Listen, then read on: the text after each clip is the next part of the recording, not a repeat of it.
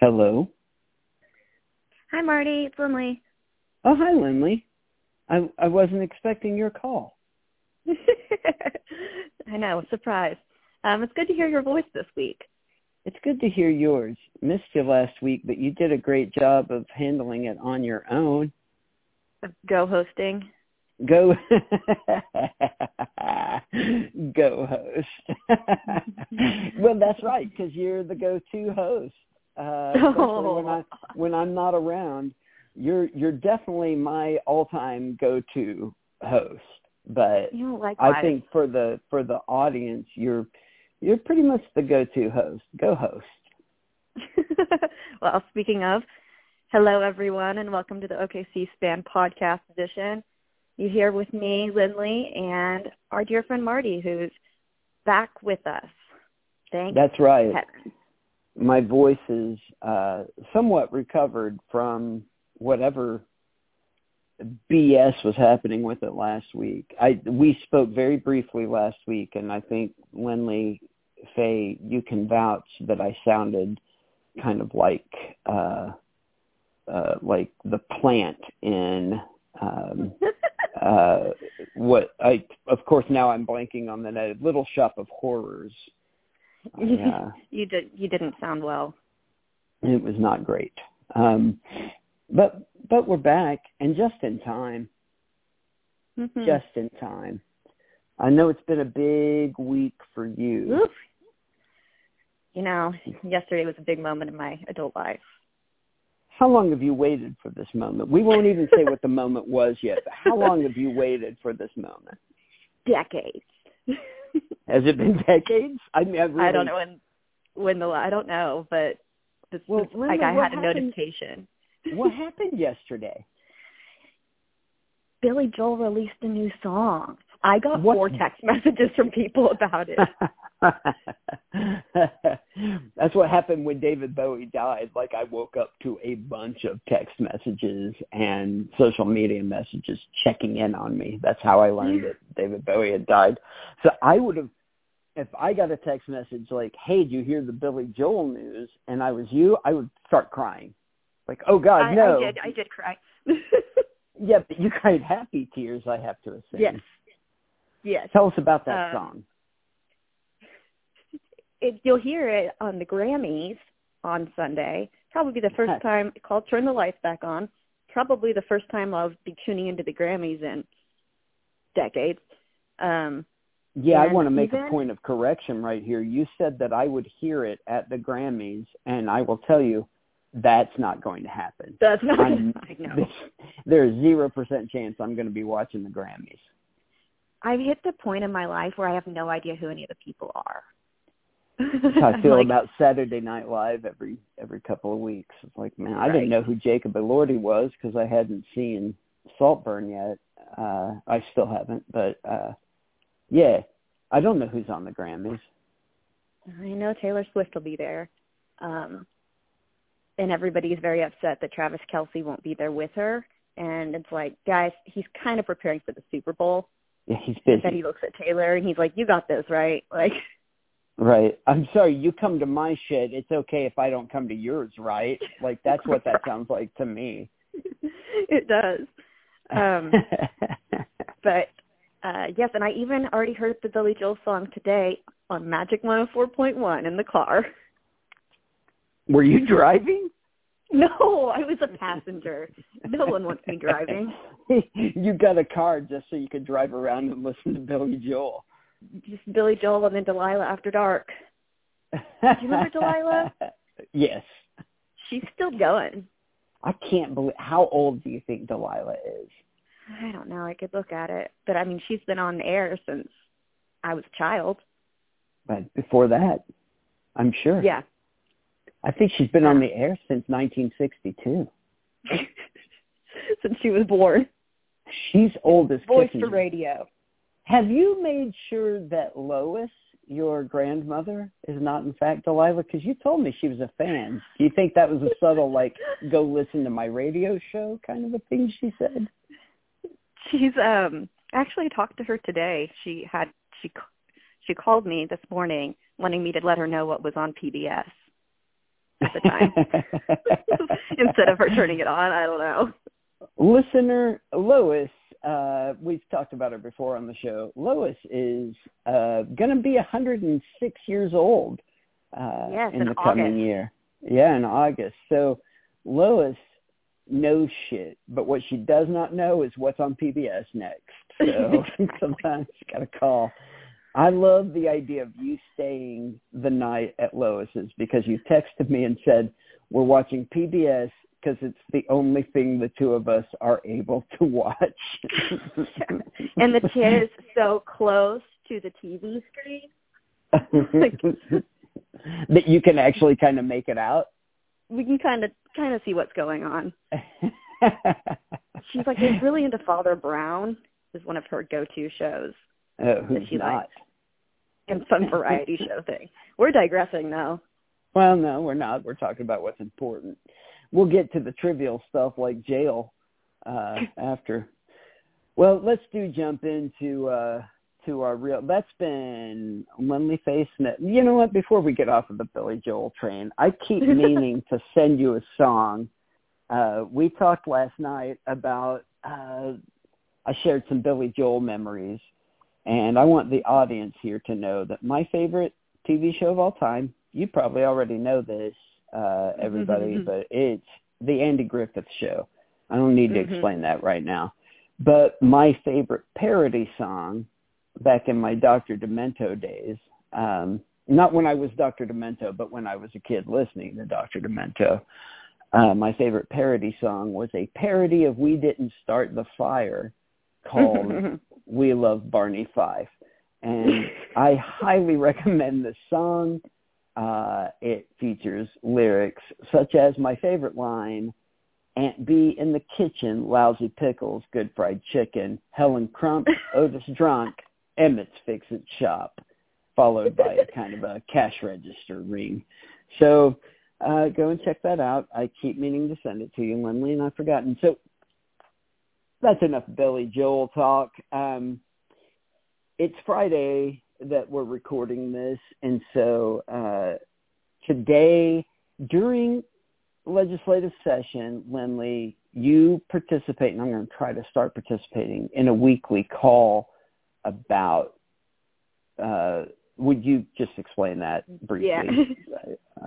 Yeah, there's a think tank. They're based out of Tulsa, but they service the entire state, and they're called Metriarch, so I think matriarch, but metrics. And they do every Friday at noon a call that they call the clearinghouse, where people will review bills.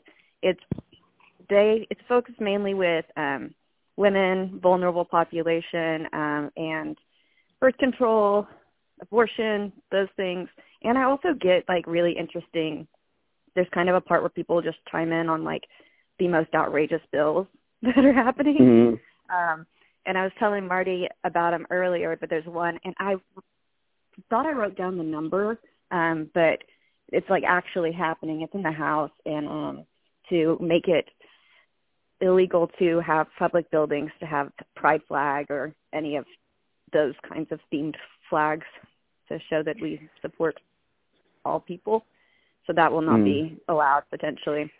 I want to throw in that I think this is a problem this is a solution in search of a problem. I think I don't know that government buildings would have been able to display a pride flag anyway. I think they should be able to, but I could see it getting shuffled in with, well, I don't want them displaying the 10 Commandments. So, right. I don't consider them the same thing, but I could see why somebody would. And so I kind of don't think it's really necessary. Well, I certainly don't think it's necessary to ban them, but I'm just curious about that's something maybe I should research. I'm just curious. Yeah, there was a lot of it came from teachers, educators not having pride-related things in their classroom. In their classroom? Yeah, I guess that is a thing. But there are a lot of 10 Commandments, so. Yeah, that's bullshit. Speaking regardless. Of the classroom, you also, for sex ed, the teachers cannot instruct that you can find pleasure from sex. That's not allowed. Wait a second, you can? I had no idea. I didn't know that. That's good. That's good. Actually, I support that. I don't want kids knowing that sex is cool and fun, and that's Let because them find out on their own. Yeah, I think self-discovery is like a real trip, and you know how some people are against student loan debt forgiveness only because they already paid their student loan debt. I'm the same way with like, no, you also have to have like a long season of awkwardness and shame because I did, so you also have to suffer. There was also one that I forgot to mention to you earlier about with no contest divorces. Now you cannot cite impotence as a reason for divorce. So it's never a dull moment. That's interesting. Yeah, never a dull moment. That's really interesting, actually, in an amusing but potentially really harmful way. Amusing, like interesting. So I do want to say about the pride flag, though. That reminds me of something that happened recently, like this week.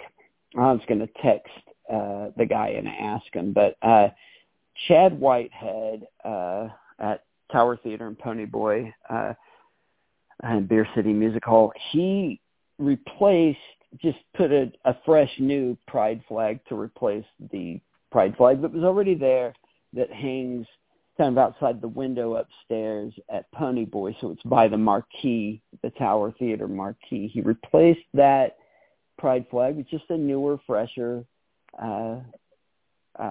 pride flag. And immediately, like the next day, the neighborhood was littered with stickers from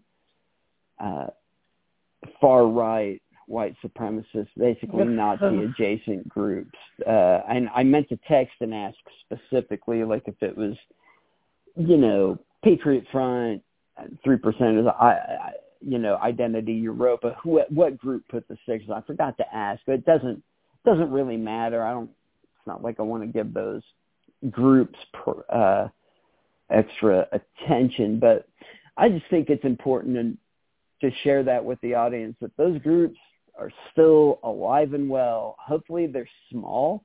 I'd love to think that this group has 2 people who are just really dedicated to going out and putting their shitty stickers up. But my recommendation, let me just throw in some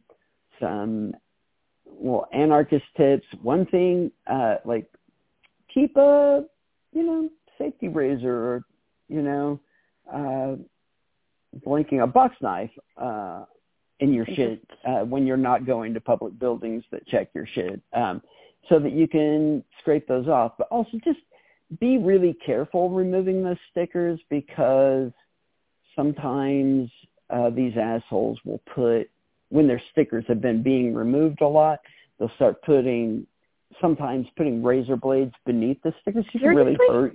Yeah, that happens. Oh my God. That happens sometimes. It can really hurt you. So something I think is better than peeling them off is just local organizations, and some, like you can, even on Etsy, you can get kind of anti-fascist, good message, positive message stickers, defund the police stickers, shit like that. Just go ahead and, put those stickers over them. I think that's better. That way they're covered up. There's not a bunch of white sticker residue there, and there's a good message, and you don't have to fuck with removing them. Anyway, that's what I would recommend more than any of that. And those vinyl stickers usually cost like $1 or something, and you're typically helping either an artist without a bunch of money or an organization that's selling them as fundraisers. So that's my 2 cents. Yeah, that's a shame. Have they been able to clean it up? I don't know. I haven't gotten to talk to him about it. I saw it on Instagram this morning or last night, I think. So I've been meaning to text him about that and just haven't remembered to. So hopefully I will. It's been a busy week. It really has. and the coming week's going to be pretty busy too. So, yeah, we should jump in. Our main topic this week is, of course, the main topic around local politics in Oklahoma County right now, and that's the potential site for a new jail. It's a big deal. It's a huge, important decision for us. I think we can all agree, wherever we end up having this new jail built, that's going to impact 2 generations of people in our community. Like the last one was built in 1990, 91. I think it opened in 91. Jeez. And we're still fucking with it right now. It is. Good and it was God. never good. When they built it, it was bad. Like somebody, within the first 6 months, somebody escaped from that jail by simply scraping out the grout in the glass blocks that served That's like as Shawshank windows. Redemption. Oh, no, it was definitely like old silent movie shit. Like they tied sheets together and climbed down from there. I'm not kidding.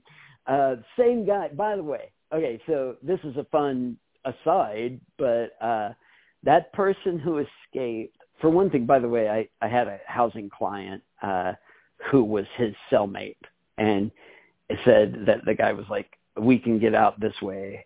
You want to come with? And he's like, I do not. I'm sitting out a small charge. I'm not going to get a felony off of that. I just won't disrupt your escape. How about that? And so I will just look away.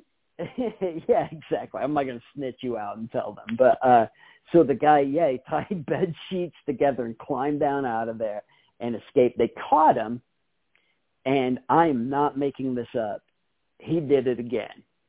He did it a second time, and the only reason didn't, yeah, right, absolutely. The only reason he didn't get away the second time is that he climbed down. He could only get as far down as, when you look at the jail, you'll see that there's red brick, and there's one sloping part. It's not very big. That's not red brick. It's like more cement, and it's kind of beige colored, whatever. That sloped. He got down to that and jumped down to the ground from there and broke his leg. So so he got caught there in the yard of the jail.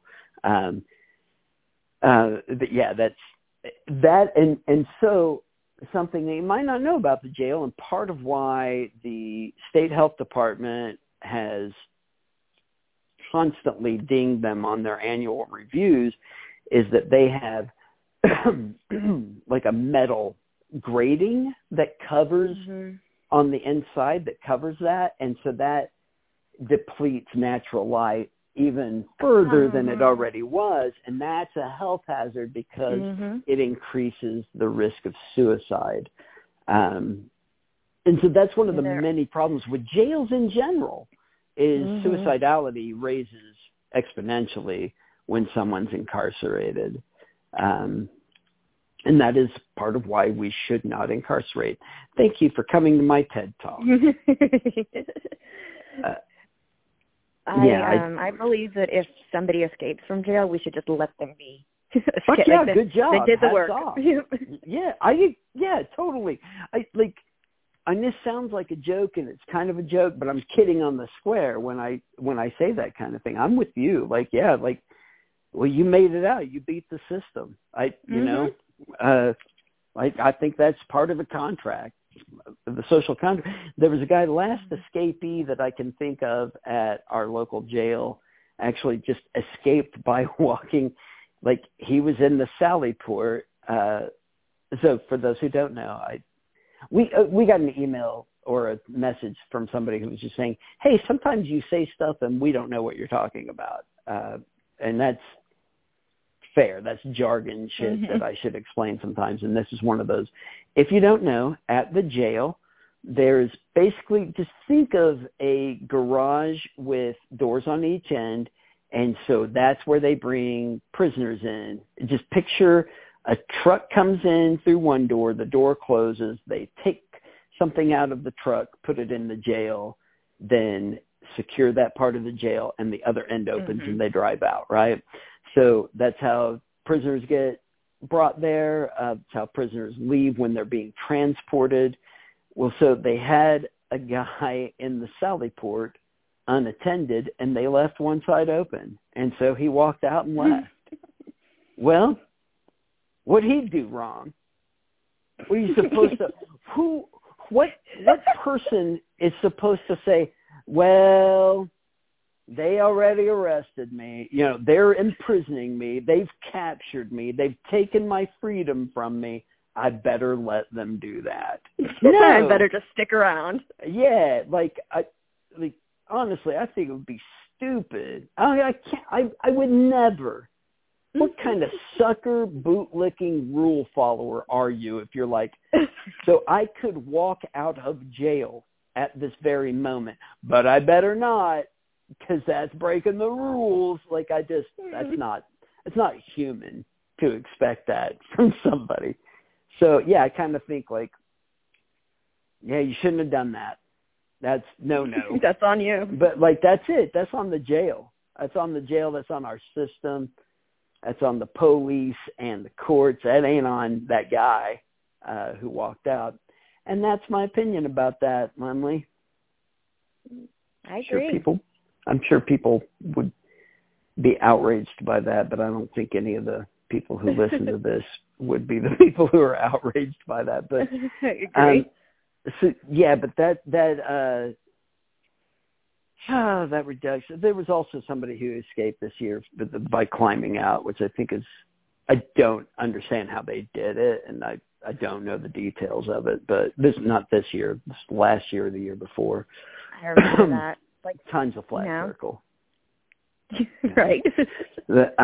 So we're not talking about that jail as much as because that jail is such garbage, the community voted, I think it was a mistake, but the community voted to extend a bond that was expiring or a couple of bonds that were expiring for the purpose of building, keeping that tax going to build a new jail facility. And that's what we've been talking about. And that's definitely the last week and a half that has been the biggest mishigas going on here in central Oklahoma. So we have right now, the state of things is that there are 3 sites that keep getting talked about.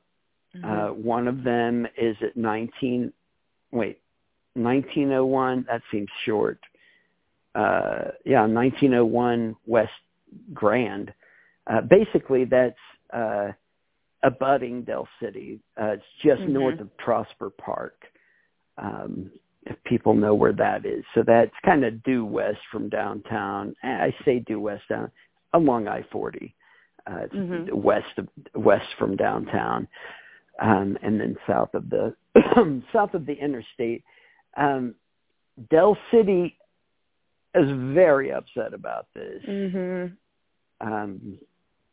for a number of reasons, most of which I personally don't give a shit about, if I'm honest. I don't know why I say if I'm honest. What if I stop lying long enough? But no, to be open, I don't care about most of those reasons. And last week, not this most recent Wednesday, but the Wednesday before the county commissioners meeting, people came out in force, en masse, to protest building there, as well as to protest building on the east side, and somewhat to advocate for putting the jail at the current site. The new jail should be built at the current jail site, is what a lot of people were saying.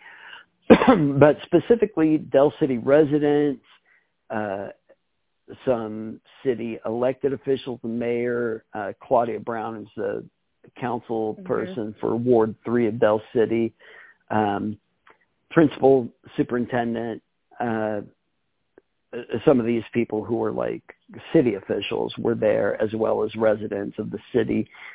And a lot of their reasons were really, frankly, NIMBY reasons and really dehumanizing people in the jail. And that shit leaves me pretty cold. Like one guy kept saying sexual predators, which is already problematic language for a number of reasons that I don't feel like we need to get into right now. But like saying that sexual predators would be released into their community. And there's a school nearby, and there are old people who've lived there forever, and there are kids who live in that neighborhood who have to walk to school. And somebody even said there's a lot of bushes and shrubs in that area where people could hide. And I don't know what the fuck you think jails are like, but one thing is that what jails in Oklahoma especially don't do is they don't say, oh, a sex predator, let's give them an own recognizance bond and get them out of the jail quick as possible. Like that's strictly never fucking happening around here. If somebody who is especially a rare serial sex offender who has been arrested for some other shit, or definitely who has been arrested for a sex crime, a sex offense, they're not getting bonded out. No. Certainly not really quickly. It's a clerical error if somebody who is on the list or has a warrant for a sexual offense, if they're registered or if they have a pending case, that's a clerical error if they get out at all, honestly. And Somebody left do not the door get me open. wrong. I'm not saying this is without moral judgment about it. That just ain't happening. I mean, it's hard to get out of there for nothing. So right. It's real hard to get out. Matter of fact, we had a death in the jail last year who, this was a man who was in very bad health and had a illness and already had, significant health problems. A very large man, they actually had to build a bunk for him that was reinforced so that it could support his weight. Mm-hmm. The hospital said he needs to be out of there to live any longer, to extend his life at all. His mother said he could come live at her home. So there was a place for him to be released on a medical OR to family, basically to die with family instead of in the jail. And we couldn't get him out of the jail because he had a pretty disgusting, don't get me wrong, a pretty disgusting offense on his record. And so, like, I don't in any way condone any sex offenses, of course, but, like, that's not the conversation. Thing is, they do not exist and lurk in the shadows in reality. They just do that. They lurk in the shadows of your mind. They are hiding, yes, in the shrubbery and bushes of your fantasy. That's where they exist and lurk. Not in real life. That's TV, that's movies. It is such a rare thing in real life.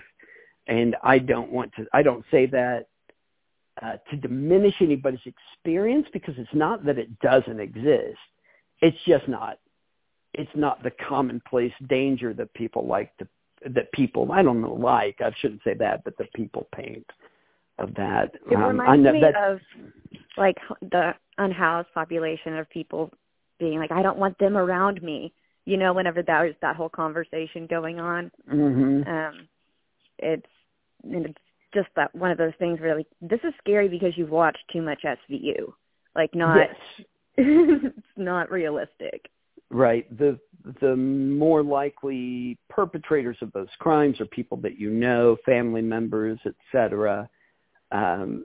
This is not a conversation that I think I want to have right now on the podcast, because I think it distracts from really what the conversation should be in the community about the jail.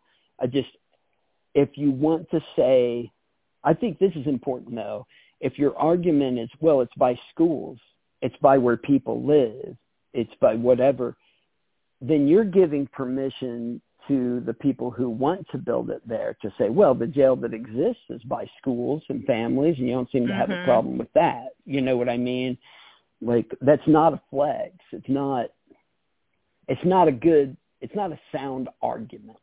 And also it's petty and shitty because it's like those peopling, it's demonizing and dehumanizing the people that we incarcerate. When, let's face it, the people who are incarcerated are your family members, your neighbors, your friends. They are us. And over 80% of people in the jail are by law innocent. That can't be forgotten in this conversation. Now, a problem with building it out there is that it's nowhere near resources. It's nowhere near services. It's nowhere near. It's 4 miles to the nearest bus stop. 4 miles. So for the people incarcerated, when they are released, like they should be under law, they would have a really hard time getting to where they need to go. That's a problem. The fact that they're poor and will be using a public bike path, that's not a problem, you see? Like, that's not a danger, I should say, to the community. It's a problem for that visiting. person. That's another consideration is the families who are coming. If they don't, for them to be able to get there, that's important. And that's a right that they have and that the person who is detained has. Their attorneys. You're creating an artificial barrier to keep people from proper defense. And that's, to me, that is an endangerment to civil rights and constitutional rights. That list of Miranda rights that somebody being arrested had, that seems to be violated on its face by removing access to their proper defense. It makes their defense improper when there's an artificial barrier to get that defense. Furthermore, access to where their arraignment and hearings will be. Like, this is far away from the courthouse, where the jail is currently. Now, they have to, we pay the sheriff's department to transport detainees from the jail to the courthouse. It's a few blocks. The sheriff has shuttle vans that they'll take detainees from the jail, from that Sally Port I mentioned, and put them into this, and they take them in through a separate entrance. There's, on the top floor of the courthouse, there's a jail site where they keep detainees for the time while they're waiting for their court hearing. And so we pay, I'll get fact checked on this, but I believe it's $700,000 a year we currently pay for that needed service of getting the sheriff to transport those detainees. How much more will that cost when the distance is exponentially increased? Well, probably exponentially. I like knowing how things work with one department of the government paying another department. I'm going to say it's going to be considerably over $1 million each year to transport detainees from, say, Del City to the courthouse, downtown to the courthouse. That's a concern. The staff that works there, the medical staff, like, these are all considerations. These are all stakeholders in where that jail shows up. And that should be a determining factor. And that's why this shouldn't even be on the table as a site, because we will have to serve it with public transportation. And that's a whole new bus line that we, the taxpayers, are going to have to pay through the county to the city in order to create a new line. And that means like additional fleet costs, and that's additional staff costs. Like, this is a cascading effect of costs to not do it where it is. That's a good reason for Del City to stand opposed to it. It's going to be close to us. That's not. If that's such a problem to you, stop arresting people and send them to the county jail.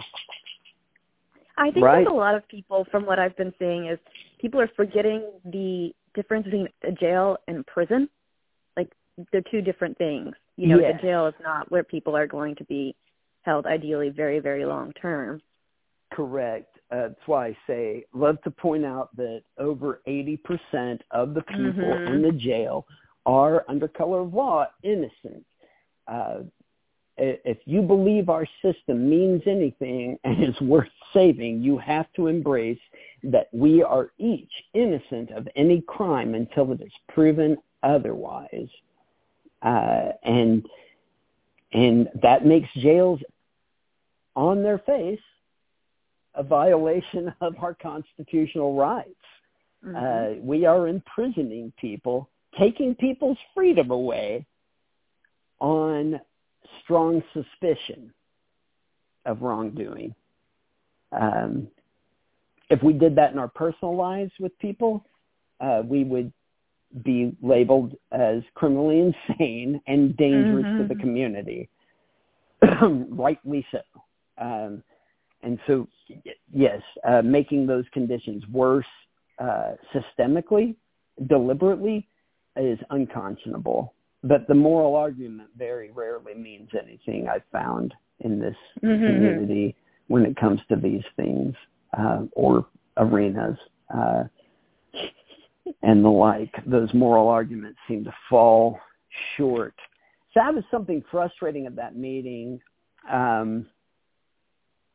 But they've just still, there were a lot of people there opposed to that site and had been consistently opposed. Same with the proposed site on the east side, which I think is just a non-starter, but that's foolish of me to say that I think it's a non-starter, because we've seen that this government and all governments do what they want ultimately, regardless of our opinion. That brings me to a thing that you didn't get to attend because you had Lois, you had a family thing that you had to take care of. But this past Monday night, there was a town hall held at Metro Tech Spring Lake campus, which, side note, glad I got that boy, right. it was nice. Oh, it was so nice. Oh, it was beautiful. What a nice facility. They've redone it in the last couple of years, and it is aces. If you get an opportunity to go out there, check it out. It's really nice. And the auditorium was dope. So this town hall, the organizers put it together, but it was kind of moderated by Councilwoman Nikki Nice, Ward 7, and had a panel of Claudia Brown, Ward 3 Councilwoman from Del City, James Cooper of Ward 2, Oklahoma City, Jason Lowe of House District 57, I believe. Probably got that wrong, right. But I don't know. But Jason Lowe is House Representative representing much of the east side of Oklahoma City. Councilwoman Jo Beth Hammond of Ward 6, that is married to your co-ghost, Marty Wayne Piercy. I was going to say, not me. In disclosure. Yeah, that's right. One of the co-ghosts is married to Jo Beth. Guess which? Email us at okcspanpod@gmail with your answer. Winner gets a prize of a reply to that email. So, and then Forrest Bennett of HD 92, that is your representative and mine, Lindley. So each of them spoke. Also, Jess Eddy's community activist who's been advocating around the jail issues for half a decade already, if not longer. Years. Yeah, he was, and he helped put the thing together. So he spoke first just about what the benefits of having the jail downtown and kind of poking some holes in what the RFP for the jail really, I shouldn't say he spoke first. First, they let County Commissioner Terry Blumert speak. I don't think they needed to. That's a separate issue, but that's what happened. But just pointed out that the sites that the county sought out, they asked for 40 to 80 acres. And I hadn't really considered how big that is. That's giant. Well, yeah, I don't know. 80. Yeah. Okay. So you have an idea. I grew up in a house owned by the church that my dad pastored. It's next door to the church. It's on the churchyard. So I don't have any idea about shit like that. Acreage doesn't really track for me very well, but just conveniently made some slides showing what that looks like. And let's say the area of town that we call Bricktown, that's 80 acres. The Capitol complex, that's from the southern tip all the way up to the northern, that's 50 acres, 55 acres. So why do we need that much space for a jail? That's a pretty valid question. Yeah. Well, most houses sit on a 1 acre lot to give like good kind of point of reference there too. Yeah, when you see the sprawl and you go out to the hinterlands and see the houses, those are 5 acre lots usually. Mm-hmm. And those big ones, where the wealthy people live, those are 5 acre lots. So why do we need 40? The answers that we're getting about that is that we don't want to build a tower jail, which I'm 100% agree with. It's proven to be disastrous. Yeah. It slows everything down. It creates problems that there shouldn't be.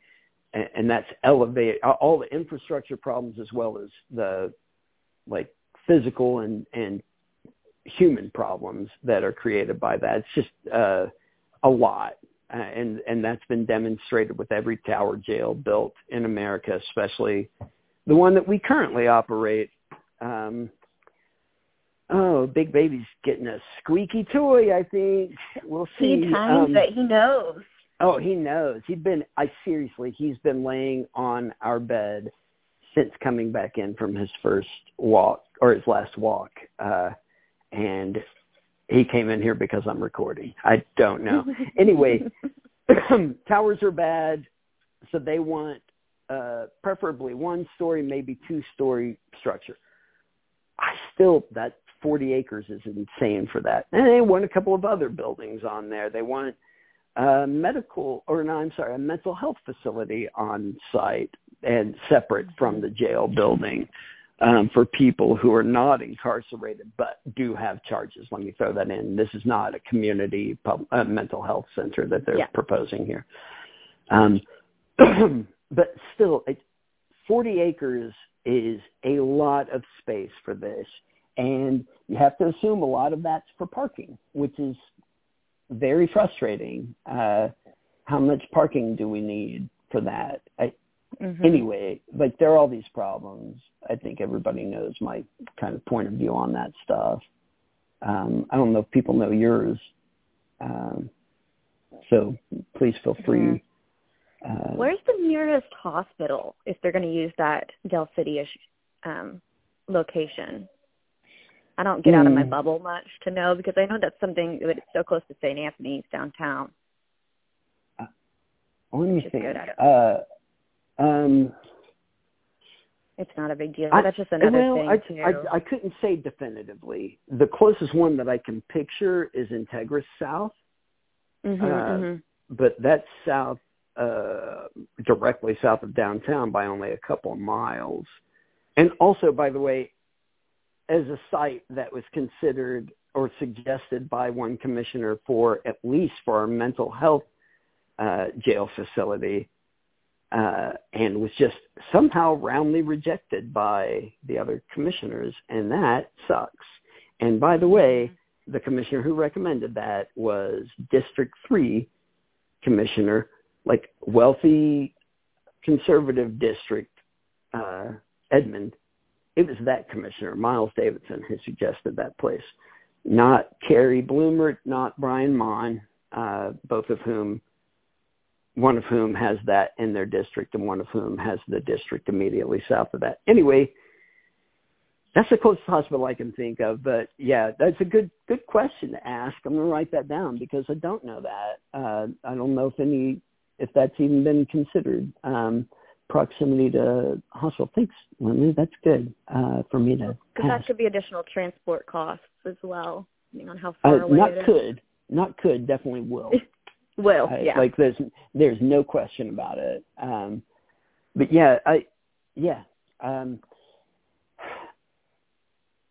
whereas here, obviously, St. Anthony's is a few blocks. It's not even a very long walk. If they sent the detainee, if they gave them an OR and sent them walking up to the hospital, it ain't that far. So, yeah, we got to hear from each of those elected officials in turn. We heard a lot of good stuff. I don't want to sound cynical or mean, but here's my criticism of that town hall, not only letting Commissioner Bloomert speak, which I don't think was appropriate. I don't think it was needed. I don't want to say it's inappropriate, but I don't think it was necessarily appropriate, and it definitely wasn't necessary. But several of the people on the panel kind of grandstanded and made what sounded like campaign speeches. That's what I noticed as I was following along. Yeah, they were rousing speeches. Don't get me wrong. I really enjoyed them. But they weren't really productive to our purposes about where the jail is going to go. Like, yes, we should ban incarceration. And if we're going to incarcerate, we should use a better model that other nations have employed in the last few decades. We can learn from that. That's not what we're talking about, though. We're talking about where we're going to put the current model of incarceration. And so that's more important in this conversation. But everybody was saying downtown's the site. And honestly, most people I hear from in the community, I live in a bubble, but that's most of what I hear looking around, not just directly to me, but just looking around. That's what I hear is keep it downtown. That's, I mean, even my mom subscribes to that belief as well. She says, something shady's going on here. I love it. Your mom says something shady's going on with the jail, so there's something fishy about this. Yes, Mom. I almost said her name and I forgot, but it doesn't matter. We don't need to say it on here. I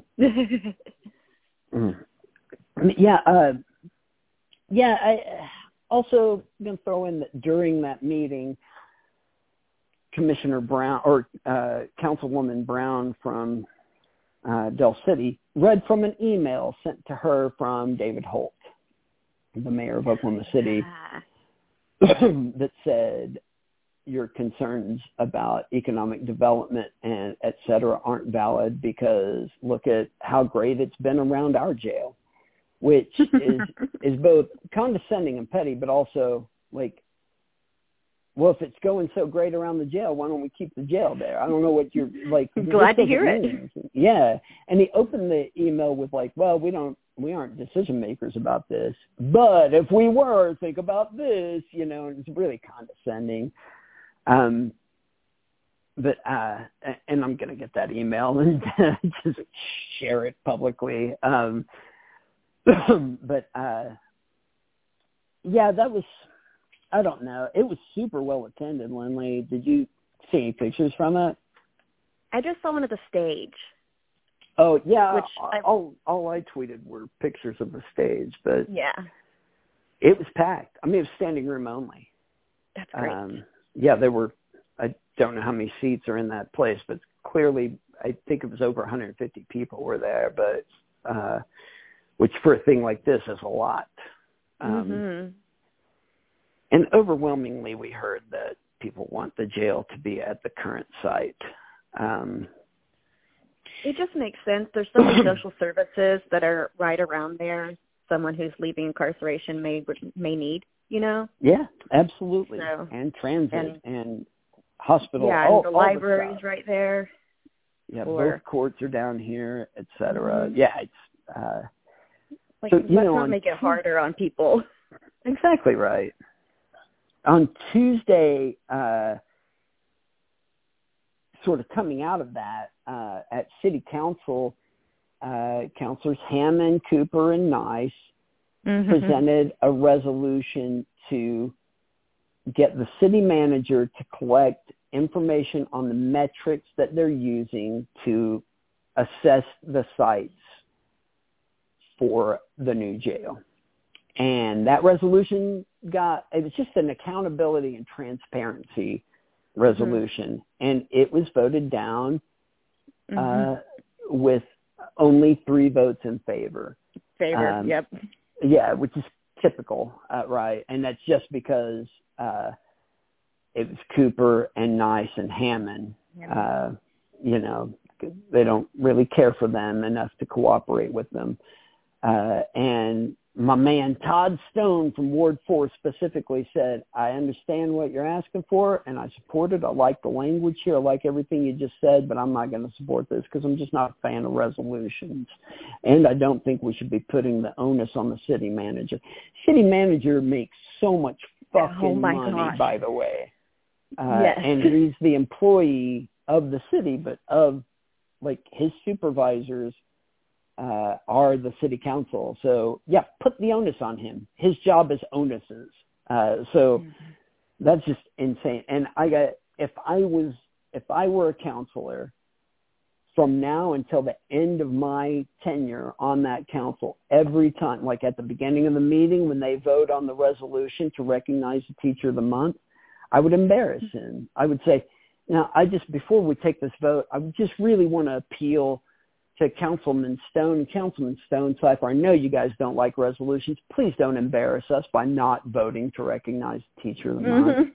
Just embarrass them. Just say it every time. And when there's a resolution about something else that they're going to vote for, just I just wanted to see if you were going to support this or not. I know you're not a fan of resolutions. You're not a fan. So I assume you're not going to vote for this.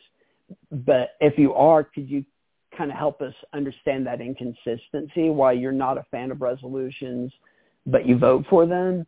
Could you help us understand? I just wouldn't let it die. I'd be the most annoying person in the world regardless. But so that accountability measure failed. And the mayor voted against it.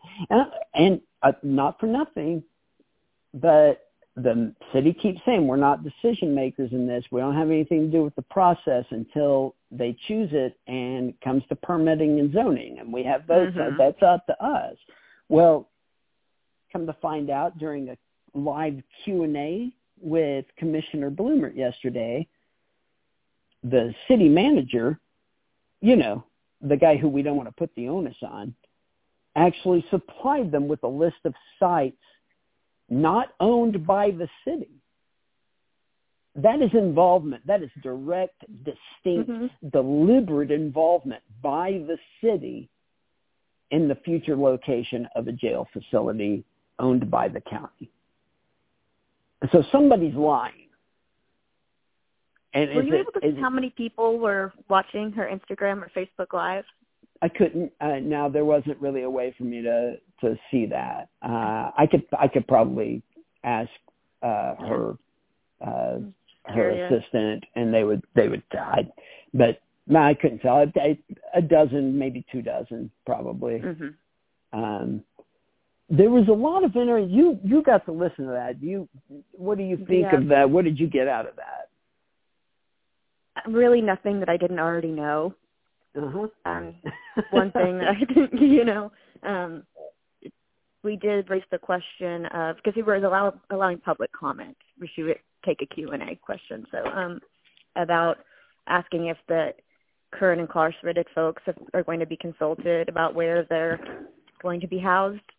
And she said yes, but I don't know if that's like a box check kind of thing. Right. Well, and that's the consultants. I believe you know the name of that company. Yeah, what is it? Smith and what? Smith Roberts, Baldishweiler. Smith Roberts, Baldishweiler. Yeah, that's who. They sought input from detainees, jail staff, jail medical staff, families, attorneys, including prosecutors, not just defense attorneys, judges, law enforcement. They didn't ask me. I don't know, but I was glad to hear that. I don't know, we don't know how much weight is put behind that. Certainly the least amount of weight is going to be put on the input from the detainees. Obviously, we're already putting them in cages. We don't care that much what they think about stuff. What did you think? I know that you asked one question while on there, and I can't remember what it was. What did I ask? I asked, I don't remember now. What did I ask? Did you learn anything that you didn't already know? Only a couple of things, specifically that piece I just mentioned about the city manager making site suggestions. Also that they had gotten input from people who are incarcerated. As for the east side, suggested east side location, Carrie Bloomer has twice, I believe, raised votes to take that off the table, and it keeps showing back up. And what she said during that meeting yesterday is that her colleagues, she said, "I don't think my colleagues care." That is a direct quote. "I don't think they care," and which I think is probably true. But there was a meeting reason. So this week, Nikki Nice. Oh, there's the baby. There it is. That squeaky toy. Hey, big baby, let's get something else. That's a good boy. That's a good boy. What you play with? This tennis ball that looks like the Statue of Liberty's head. Boop. Okay. So, Councilwoman Nice mentioned that she knew there was a meeting with 4 city councilors, and she understood two county commissioners. And when she mentioned that at county commissioners meeting, I thought that's illegal, because that noise was him sitting on a blanket that has a squeaky toy beneath it. That's funny. So it's illegal for 2 commissioners to talk to each other without prior notice to the public. That violates the Open Meetings Act, because two is quorum. And so I was, my ears really perked up about that, but Commissioner Bloomer clarified that yesterday and said, no, it was 1 commissioner, and it was a meeting that Davidson had scheduled to talk to some counselors specifically about the 1901 site, the Del City adjacent site. Those counselors, I have it on good authority, though I haven't gotten it verified from any of them, but those counselors were Bradley Carter of Ward 1, Todd Stone of Ward 4, Matt Hinkle of Ward 5, and Mark Stonecipher of Ward 8. So that is 4 of the 5 conservative members of the city council, and not including the city councilor at large, David Holt. So my assumption is that Barbara Peck of Ward 3 was not present for that, because that would have violated open meetings as well. Okay. 5 counselors makes quorum. That was a question posed during that, but they said, doesn't that violate open meetings? And I said it doesn't, because it's not quorum. And that was just a scheduled meeting. And I don't find that fishy in and of itself. It's a pretty normal thing to do. Both Davidson and Mon have met with Councilor Hammond, I know. I know that Davidson met with her. I believe she's at least talked to Mon on the phone about some of this stuff. I'm not positive about that. It's a question for the counselor, I guess. As close as we are, I don't actually have her schedule. I don't know what her meeting schedule is for the council. Our shared calendar is more about nail appointments and haircuts and doctors and shit like that. So, the Q&A yesterday I didn't find really particularly worth our time. And I don't... It was like 30 minutes maybe? Yeah, something like that. At the best time of the day to have input, right? Like when everybody's packing up their shit to leave work, and even if they're not, they're at the end of their work day and they're tired and they don't give a fuck anymore. Like, you might put it, 15 minutes at 8:00 in the morning, so that, it's the same kind of thing. Like, you're not going to get a lot of participation. I think, and I'm sorry that this might sound cynical or mean about the commissioner who actually represents me, but I assume the reason to do this was to be able to wash hands at the end of it. When people say, you didn't listen to us, she can say, I did a Q&A. I went to the town hall, held a Q&A, I made myself available at this, and I did stuff. Like, right, it's just like checking off those boxes of public perception of due diligence. She's getting that knocked out. Something that you and I talked about that I think is a really important question for us all to consider, though. Does our input matter ultimately at all? And I don't mean that philosophically, right? I mean, I do mean that philosophically, but I mean that literally. Like, are they going to pick a site and build a jail there regardless of how we feel about it, because it's just how government works? Like, is that, I wish that they would tell us, honestly, so that we could focus our energy in some other way other than appealing to them personally, morally, emotionally, logically, with data, whatever. Stop spinning our wheels and apply that effort to something more effective and useful. I don't know. I mean, I'm a cynical person, so my instinct is if they're listening to the public, so they can say they listen to the public. But what's the timeline like on having to, I guess something that I don't know, that I should know. Who's the final decision maker on this? On the site for the jail? The site, yes. Yeah, the county commissioners. Okay. There's a committee that is a citizens committee, that is a bond oversight committee, that is appointed committee to look at the RFP, to look at the sites and assess which ones are worth consideration, send them on to the contractor, which is the aforementioned Smith Roberts Baldwin, to assess that site. That's why the Stockyard City, they're the ones who ruled that out, because they discovered that it's a lot of river sand beneath, and so the cost would become astronomical to build there. That committee, they don't have political power. They're a recommending body. It's like they're doing the work of going through the fine print to then tell the elected officials or their staff what's what, right? And so ultimately, yeah, it's going to be the three county commissioners who make the final vote on the site. That won't go to a vote of the public. We already got our say on giving them that power, and that was by voting for that bond that had no language in it about where it would be, what the requirements would be.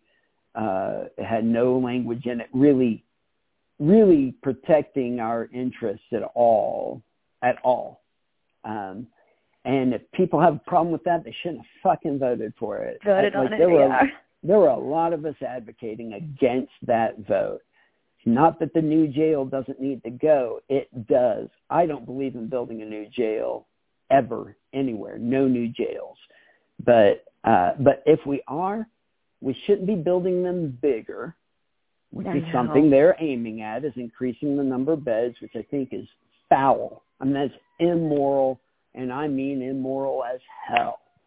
Because if there's a bed, they're going to fill it. They're going to fill that shit. And ever shall it be. If we're going to incarcerate people, we're going to incarcerate more.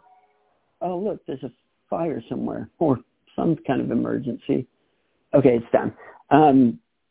Yeah, they're always going to fill it. It's what Bob Macy said when they built the current jail. He was the DA, and he said, "If you build it, I'll fill it up." When the last iteration of the county commissioners voted to put the bond question on the ballot, then District 3 County Commissioner Kevin Calvey said, "I only wish we'd build it bigger." I remember that. Like, that's so frustrating because, like, what do you really believe that the population of central Oklahoma is somehow more criminogenic than the population of Chicago or St. Louis or New York City or Shawnee, Oklahoma, or Lawton, Oklahoma, or Marlow? You know what I'm saying? Like that.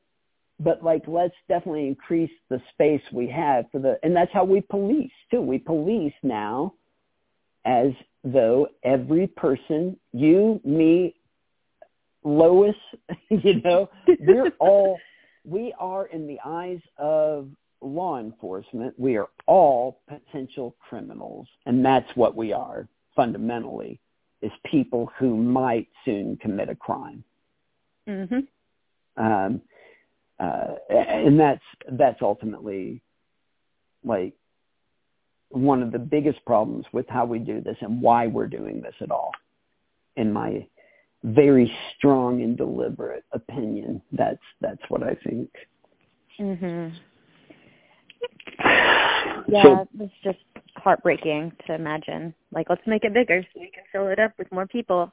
And it's just a fact, is that's what they're going to do with it. Yeah. So that's kind of where we are, jail site-wise. If you want an action item, I don't know what to tell you except for contact your county commissioner and tell them that you, like, demand that they take a legitimate look at building the site of the current jail. They haven't given any receipts. It's becoming ever more transparent that the fix is in, and they, including Commissioner Bloomert, do not want to build it there, and there's no reason other than somebody stands to make money somewhere off of not doing so. Commissioner Bloomert said yesterday her preferred site is the one that they're going to be assessing at 74th and Rockwell. Now, that's on the other side of the airport. Again, there's no transportation out there. There's nothing out there. She mentioned that a couple times. Yeah, she mentioned that's currently her preferred site. She said more than once, this is a quote, that she wants the jail to be as close to downtown as possible. That is, in fact, meaningless. That is a phrase that holds no legitimate meaning in its context. None. I want it as close as possible to downtown. I want it in, Cleveland County. That doesn't mean anything, especially when you're saying 74th and Rockwell. So as close to downtown as possible means Mustang? Yeah, it's way over there. Yeah, and I looked it up. I think I was on the phone with you. I looked it up. We were, yeah. Yeah, from downtown, from the jail to that site, like from the courthouse to that site, driving is 19 minutes. And part of the RFP specifies within 10 minutes of downtown. And that site ain't. So it should be a non-starter. I really wish everybody get real worked up about this. Get real intense. Line to add. Yeah, it really is very costly to build out there, leaving aside the moral arguments about it. Listen, we're at over an hour. This is yet another week where I've talked so fucking much. I hate. There was a lot to talk about. Yes. Yes, a lot. Yeah. I'll note that our two solo episodes are the episodes that have the fewest listeners. Oh, I'm sure. I even said it. I said, Marty, I think this is going to be the one with the fewest listens. I picked kind of a niche topic.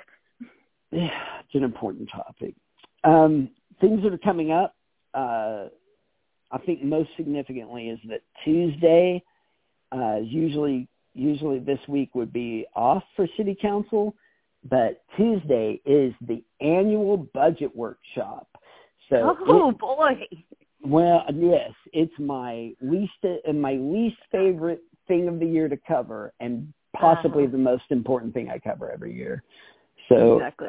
It's several hours of sitting and listening to boring ass like economists talking about what kind of money and like how the budget will be decided, what our expectations are, not numbers wise per budget, but like I'll be covering that. This is a super important time for people to start paying attention to that, because usually when people remember that we need to advocate around the budget, it's already done. I mean, it's already, the budgets have been written and they're about to be passed. You can't show up. Nothing wrong with showing up on the day that they're voting on the budget. Please don't misunderstand me, but you can't show up that day and protest and expect it to change, because the ship sailed by then. If you want to really make an impact on what the budget for these separate departments, on what their budgets are going to be, you need to get in now on the ground floor. After next week, that's when to start organizing. That's when to start contacting city representatives. That's when it's time to start contacting department heads. It's when it's time to start really advocating, agitating, whatever it is that's your role in the community and in solidarity with others in the community. That's when to start taking action. So, will there be a place for public comment like there usually is? I don't think they do public comment at this. I've never seen public comment happen. I thought there used to be boring. Something. Yeah, where you could. That's more for the budget stuff. So after Tuesday, like no decisions will be made Tuesday. It's just projections. And there's a huge workbook that I'll get out of it that I'd be willing to. It will be available digitally, I believe, on the city's website. So after that, I'll be able to link to it. But I'll be covering it live. As much as I fucking hate going to that, and I always have to sit by, like in close proximity to a cop or worse, the cops' union reps. It sucks. And they've got to increase their budget, Marty. Oh, every fucking year. Oh, my God. Everybody has to increase their budget every year, but they are so egregious about it. But anyway, that's all I have to say. And I know that was a shitload to say, Lindley. I'm sorry, as always, for just talking so much. It's always a pleasure talking to you, Marty. The highlight of my day. Well, listen. I'll be your secondary emergency contact. Gotta get that driver's license. I know. In fact, I have to get a ride Monday. I have a procedure that they require me to get picked up, even though it's 2 blocks from my apartment. Oh my God! They require me to get picked up, so I've got to ask somebody to leave work, drive downtown, pick me up, and drive me 2 blocks from my apartment. Yeah. Anyway. You can't do that, so I'm going to call somebody else. Anyway, that's it for me this week. You got anything else to add? No, nothing else on my end. Thank you, everyone, for sticking with us through these complicated waters. And we seek your input, so get at us on Twitter or email us at OKCSpanPod, all one word, at Gmail. Yes. That's all I got. All right. Well, sounds good. We can let love you. Big Bye. Baby have his chew toy back. I will. I'll let him have it. Okay. Love you. Bye. Okay. Love you. Bye.